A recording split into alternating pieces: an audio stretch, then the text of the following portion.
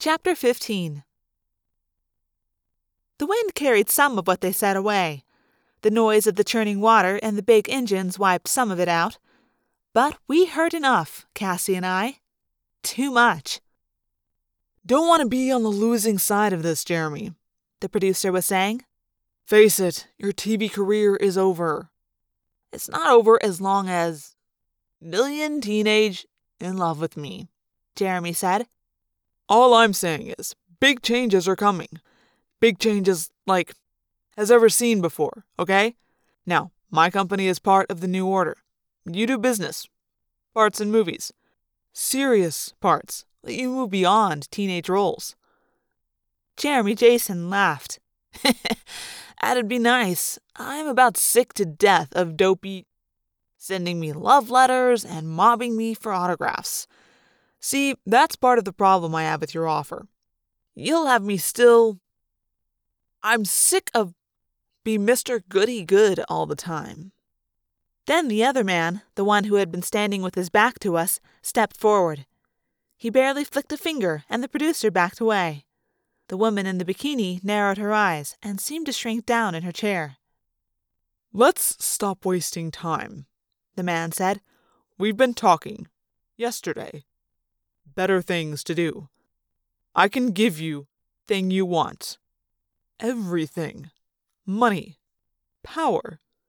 But first, you have to agree to my... They are simple. You become one of us. And then you take on this representing the sharing. In exchange, anything and everything your heart desires. Jeremy Jason sat silently while the man spoke. The man scared him. That was obvious. When Jeremy Jason did speak, it was in a low, strained voice. And if I say no? You won't say no, the man said. He turned then, and I saw his face. I saw an icy smile and cold, dead eyes. I had seen him before, just briefly, but once was enough. Visser 3, Cassie hissed. The Visser was in his human morph, but it was him, and having recognized him, it was as if the sun was gone from the sky.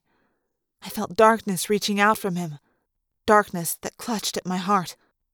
Visser 3, leader of the Yeerk invasion of Earth, the only Yeerk ever to take control of an Andalite body, the only Yeerk to possess the Andalite morphing power. Visser 3, the evil creature who had murdered Axe's brother Elfangor while we sat terrified, helpless. He smiled his icy, fake human smile for Jeremy Jason. You're an ambitious... You want so much more than you will ever get without my help. Suddenly, Jeremy Jason laughed.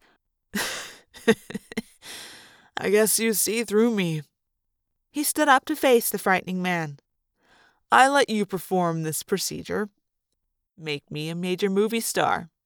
Deal? The cold smile reappeared. Deal. He can't possibly know what this means, Cassie cried. They've tricked him. Yeah, they have. But you know what? He wouldn't be falling for it unless he was a creep. I don't care, Cassie said. We can't let them make Jeremy Jason a controller. No, we'll have to try and save him, I agreed. But now I wonder if he's worth it. I felt sick inside. I know it's dumb to have a crush on some actor you only know from TV. But it's a nice, normal kind of dumb. And I didn't have much normal anything in my life. Let's get back with Jake and Marco, I said. Man, they're so going to rag on us over this. Jeremy Jason, ready to become a voluntary controller. It's disgusting.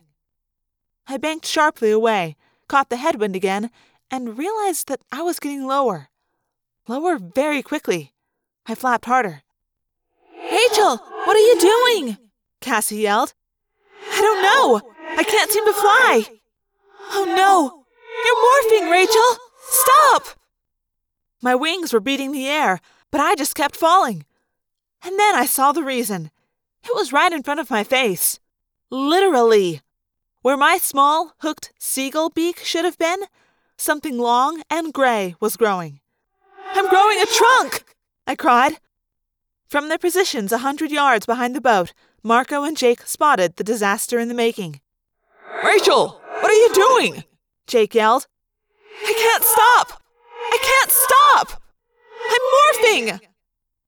The trunk was now 1/2 foot long, and my wings were not even close to powerful enough. I fell. I hit the water with a splash. But not before I caught a glimpse of Visser 3. He was standing at the back rail of the boat. He was staring right at me with dead, evil eyes. I hit the water and kept going. The elephant morph seemed to be speeding up. I was morphing at a speed unlike anything I'd ever done before. Down I sank. Down and down as bubbles spiraled up away from me. My huge leathery ears were growing from my head. I felt my bones grinding as they swiftly became massive and thick and long. I tried to tread water, but I had legs like tree trunks. The sparkling surface of the water above me already looked as far away as the surface of the moon. I was drowning. "Rachel! Morph out!" Cassie screamed. "Axe!" Jake yelled. "If you can hear me, find Rachel! Stay with her!" But I knew the others couldn't reach me in time. I was falling and falling, down and down through the water. My trunk could not reach air, although I stretched it high over my head. I was drowning in an elephant's body, and all I could do was wonder why.